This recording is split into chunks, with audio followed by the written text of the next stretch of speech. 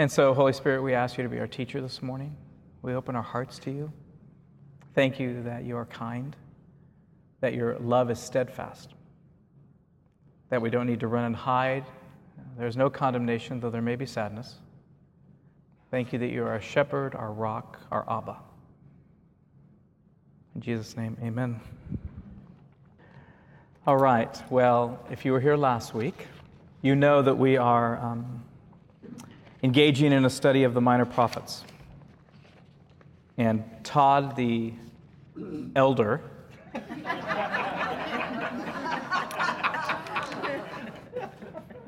I think by just a few months, gave us kind of the context last week, right? So in Hosea, through Hosea, God is speaking to the Israelites who lived in an agricultural economy and who therefore would be naturally worried about the fruitfulness of the land year to year and season to season. So much so, of course, that we know they begin hedging their bets. And they begin kind of adopting the worship of the local fertility god, Baal, just to make sure. Just to make sure they were covering all the bases. And, unfortunately, this entangled them into some other practices. As the fertility god Baal approved of, in people's minds, temple prostitution, because that was a kind of honoring of fertility, ritual sexual practices, even human sacrifice was a part of Baal worship. And so the people of Israel began to be entangled in these worship, these practices, and supporting these practices. And so what God has to do, or does through Hosea, is he's thinking, how can I give them kind of a shock of recognition into what they're actually doing? How can I wake them up? How can I call them back? And so he stages this real-life drama in Hosea. And I was sitting right back there last week when the opening of Hosea was read. And I actually had never heard it read aloud in church. And I was so startled that I actually laughed a little nervously in my seat. In case you missed it, here is how Hosea starts. The first time God spoke to Hosea, he said, "Find a whore and marry her. Make this whore the mother of your children. And here's why. This whole country has become a whorehouse. Unfaithful to me, God." Now, I think we can agree that this is an unusual opening to a Christian sacred text, right? It has to be one of the most unusual commands to any person in Scripture. And I think I laughed nervously because it was so unvarnished, so direct, so startling. There's no kind of wind-up like, the kingdom of God is like,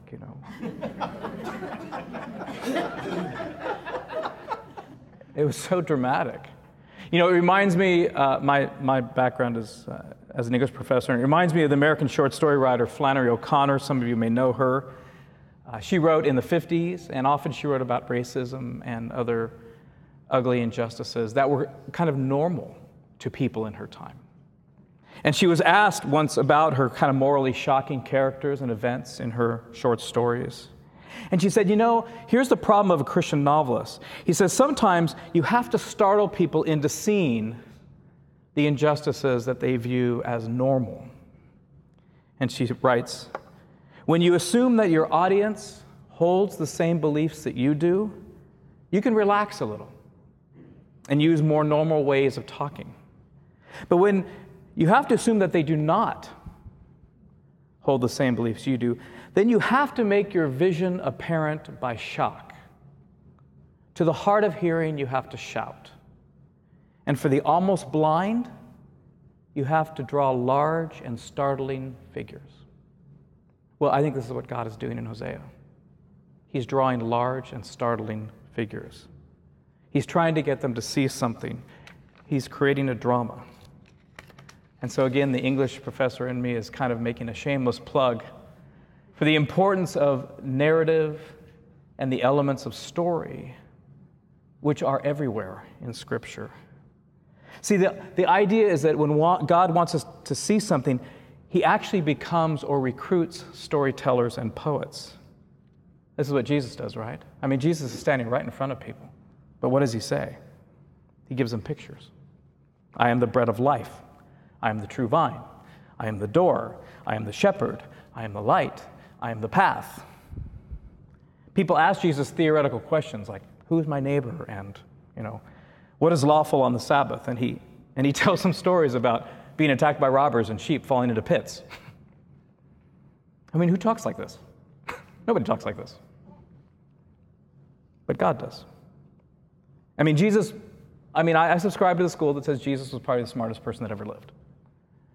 So I don't think he was talking down to people, trying to think, well, these are simple people, so you have to give them simple pictures.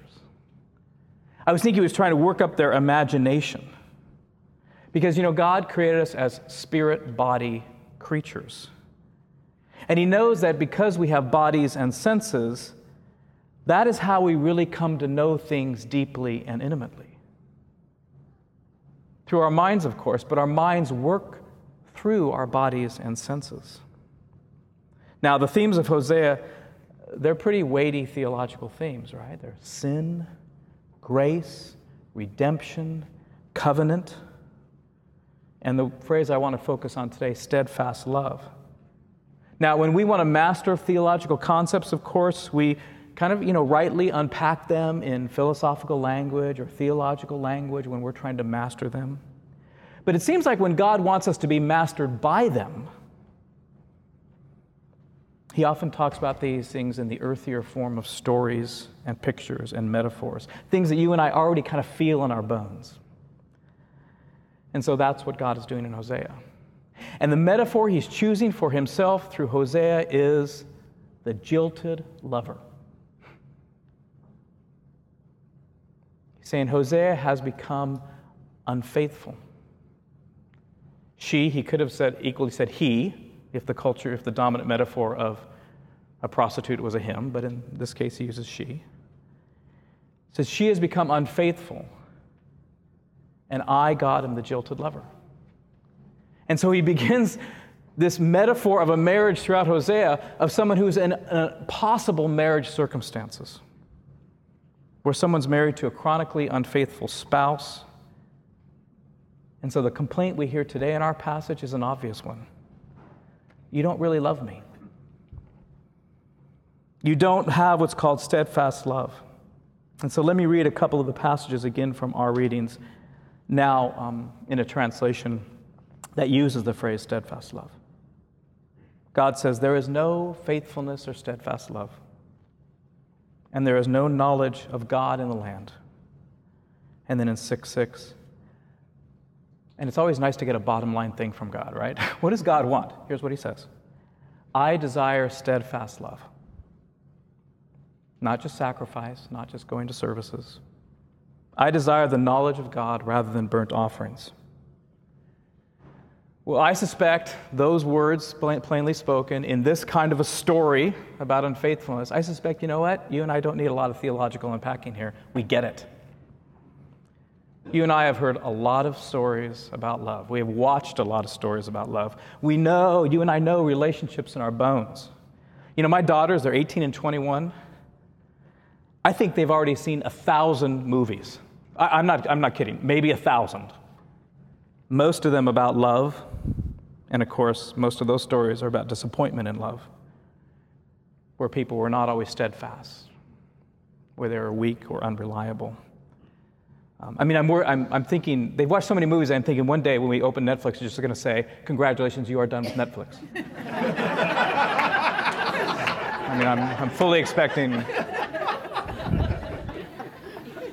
So we've all absorbed hundreds of stories of love. We know when they talk about unfaithfulness and infidelity and disappointment, and we know exactly what God is talking about. We've heard the words, you don't love me, or you don't really know me, many times, and those are the words that are exactly in this passage. There is no knowledge of God. There is no steadfast love. So you and I get it. And steadfast love, even though it's not exactly an image, I bet when I say the word steadfast love, if I asked you to think of an image, you would think of one immediately. It would probably be the image of a rock, something that can't be moved. It could be a mountain. We sang this morning how great your love is, amazing, steady and unchanging. Your love is a mountain firm beneath my feet. That is the image that comes with something steadfast, right? You don't even have to call it up. It is suddenly this image of something that cannot be moved. God uses this word steadfast love, or hesed in Hebrew, to describe himself, right? Psalm 95, the opening prayer, the opening psalm of the morning, says, let us shout to the Lord, the rock of our salvation. We get the picture. Steadfast love is this thing not easily moved. Right? Stability and instability, these are basic metaphors in our lives that we feel in our bones, right? You've all stepped on a stone going down a hill that was not embedded like you thought, and you slip. We've all walked on sand. We've all walked on hard ground. We've felt earthquakes. We've leaned on things that have given way, right? You and I, stability and instability are basic felt metaphors of our lives. We know them in our bones. We feel them in our bodies. And so we know what's being talked about here when God says, I desire steadfast love. And you know what else I think comes along with that phrase in our bodies? I think we find it beautiful. I think we find steadfast love beautiful. We intuitively feel the goodness of steadfast love, and we're drawn to it. I mean, who among us, finds beautiful someone who leaves a relationship at the first sign of difficulty or boredom, constantly switching relationships? I mean, no one finds that beautiful. Maybe pleasurable for one of the two people in the relationship. It's not beautiful. No one finds that beautiful. No, steadfast love. We intuitively not only have an image, but we are intuitively drawn to it, to the idea. There's a philosopher named Elaine Scarry who's written a book on beauty. And she says, what happens when we see something beautiful? Is we want to imitate it. We want to somehow kind of have it become part of us. We want to be connected to the beautiful. So when artists see something beautiful, they want to draw it again. When writers see something beautiful, they want to write about it. When you and I see something beautiful, we want to tell somebody else about it. We want to relive that moment. We want to tell them the story, tell them the scene, tell them about the moment. When people see the beauty of a child, they think, gosh, maybe we should have children. We want to reproduce beauty. That's how beauty works in us. We want it to become a part of us. So as you sit and we talk about steadfast love here, if you're feeling it, it would be natural to say, I want to be connected to that. I want to embody steadfast love. And so the next obvious question, if you want to reproduce something beautiful, is how, Lord? How do we engage in the steadfast love that is beautiful and that you call us to? That you call. Well, I'm going to give you what I think are two ways to help. And there are two more images that are used in our passage. And one is the image of turn or return. And the other image in this passage is to seek the face of God. So, turn or return as an image for steadfast love occurs 20 times in Hosea, in a relatively short book. So in our passage today, the prophet in the first verse of chapter 6 speaks on what he hopes is behalf of the people. He says, come, let us return to the Lord. And return is an image, right? We know what return is. Theologically, we know it's an image of repentance. But, you and I see turnings all day long. We know what a turning is. We know it in our bodies, right? We know when we're behind a car, there's always that surprising sweep of the U-turn. You think they're going to turn left, but they make a U-turn. Like, wow, look at that. We know those U-turns. We often leave the house and suddenly turn back. Oh, I forgot something. Our bodies are turning all day long. Those of us who work outside the home, we return most days to home. We've seen people turn away from arguments and fights, actually walk away if they're mature. We hear of people who've returned to a husband or a spouse, to a family. We know return. We know what return looks like. We return all the time. So Hosea says, let us return to the Lord. We feel that motion in our body. And I just want to say, I think steadfast love involves some kind of habitual life of return. Return from other calls, maybe. Other longings, other lusts that may send us in a different direction. Last week I was driving to work. I work about 35 minutes from home. I was almost there. I was like one exit from. And it suddenly occurred to me, my daughter is leading a high school rally today. And I kind of knew that. It was in there somewhere. And then I thought, wait, she's graduating. This is going to be her last high school rally, and she's leading it. And I thought, I'm going the wrong way. I called, I rescheduled my one appointment. I only had one appointment I had to be there for. That was no problem. I pulled off the next exit, went over the overpass. I turned around, and I went back. That was the right thing to do. It was a turning toward something that I knew was the loving thing and the loving person to turn back to. So we're accustomed, you and I, to thinking of repentance or turning as a change of mind, which it is. But it's really a change of way, too. A return involves practices. Jesus does say, I am the truth. But he also says, I am the way. And by the way, he also says, I am the life. And so one person says, you know what the return of repentance is? The return of repentance is to change the direction in which you're looking for life. I'm going to say that again. The turn of repentance that leads to steadfast love is changing the direction in which you're looking for life. So I just want to offer a couple examples then of what such a return could look like. What does the turning to steadfast love, the turning of steadfast love look like? Well, one turning might be the turning of daily prayer, morning or evening prayer. See, morning prayer, for instance, is the habit in which I return from the crazy dreams of the night, right? You've been in some other world, some other story, who knows where. And you wake up in the morning and you say, you know what? I'm going to begin my day by turning to the Lord. That is a movement of steadfast love. The daily return to God in the morning. Or evening prayer. We've been out in the world all day long. We've heard the calls of 3,000 advertisements. The average person sees 3,000 ads every day. Did you know that? We've been entangled in the world of our employers, in the ways of the world. And in evening prayer, we come back and we say, Lord, I return to you. When someone's ordained in the Anglican Church as a priest, there's an oddly specific requirement. And it's that person would practice morning and evening prayer every day.